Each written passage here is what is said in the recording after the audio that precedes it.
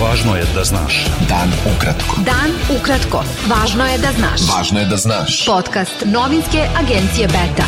Sreda, 12. jul 2023. Sa vama je Ivan Vasović. Članovi Skupštinskog odbora za pravosuđe, državnu upravu i lokalnu samoupravu iz redova opozicije ocenili su kao skandalozno ponašanje vlasti koja potpuno obesmišljava i zanemaruje odluku Ministarstva finansija SAD da uvede sankcije protiv direktora Bezbednosno-informativne agencije Aleksandra Vulina. Američko ministarstvo finansija stavilo je Vulina na crnu listu zbog umešanosti u transnacionalni organizovani kriminal, ilegalne operacije u vezi sa narkoticima i zloupotrebu javne funkcije.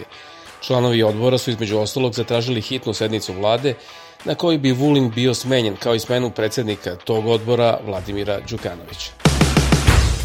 Predsednik Srbije Aleksandar Vučić izjavio je da Ministarstvo finansija SAD nije uvelo sankcije protiv šefa Bezbednosno-informativne agencije Aleksandra Vulina zbog bilo kakvog kriminala i korupcije, već zbog njegovog odnosa prema Rusiji.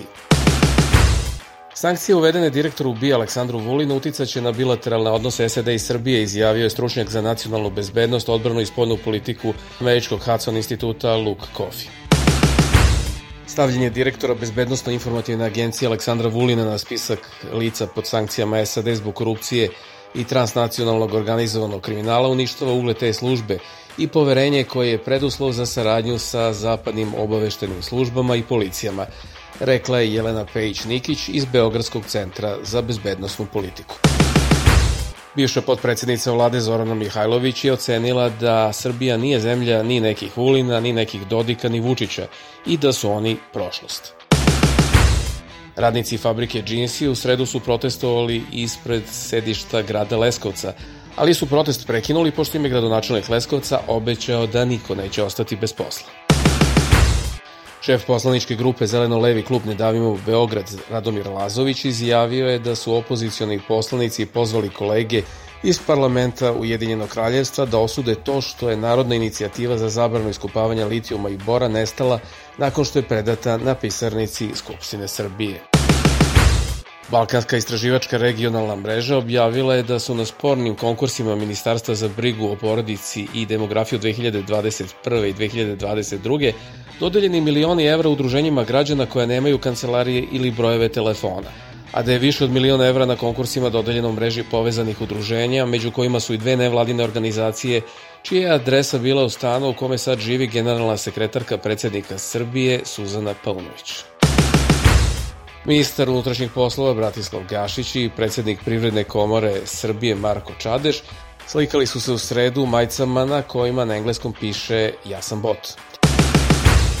Udruženje novinara Srbije ocenilo je da je presuda protiv glavnog i odgovornog urednika tabloida Milovana Brkića pokazala da su tužilaštvo i sud stali na stranu vlasti, a ne zakona i građana.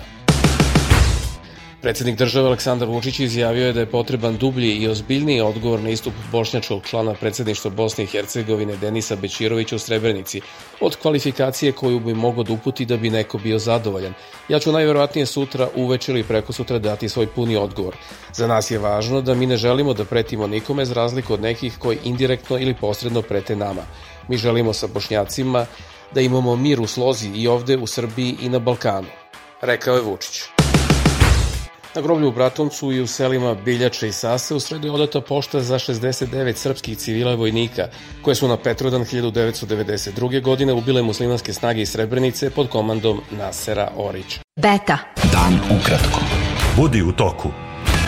Evropski parlament podržao je izuzetno važan plan zaštite prirode i borbe protiv klimatskih promena, a zbog protivljenja konzervativne Europske narodne partije i njenih desničarskih saveznika, većina s kojom je plan usvojen bila je veoma tanka i globalni kredibilitet Europske unije u borbi za zelenu energiju za malo je došao u pitanje. Jača zabrinutost da Rusija neće produžiti žitni sporazum sklopljen uz posredovanje Ujedinjenih nacija, koji omogućava protok žita iz Ukrajine pošto brodovi više ne idu u crnomorske luke te ratom razorene zemlje, a izvoz hrane se smanjuje. Jedan od glavnih zapovednika ruske vojske, general Sergej Surovikin, koji nije viđen u javnosti još od pobune plaćeničke formacije Wagner, trenutno se odmara, rekao je poslanik državne dume Andrej Kartapolov, prenosi u sredu CNN. Vlasti u Keniji saopštile su da je tokom današnjih protesta protiv visokih troškova života u glavnom gradu Nairobiju policija ubila 6 ljudi, a 50 školaraca je povređeno suzavcem, dok su opozicioni lideri koji stoje iza demonstracija obećali da će se one nastaviti dok se ne ukine zakon kojim se nameću novi porezi. Sukobi u Sudanu proterali su oko 3,1 milion ljudi iz svojih domova, uključujući više od 700.000 koji su pobegli u susedne zemlje, saopštile su Ujedinjene nacije usred sve veće zabrinutosti da zemlja klizi u otvoreni građanski rat. Češki književnik i nekadašnji disident Milan Kundera umro je 11. jula u Parizu u 94. godini, objavili su u sredu češki mediji. Bio je to pregled vesti za sredu 12. jul. Sa vama je bio Ivan Vasović. Pratite nas i sutra. Pratite nas na portalu beta.rs I društvenim mrežama. Važno je da znaš. Dan ukratko. Podcast novinske agencije Beta.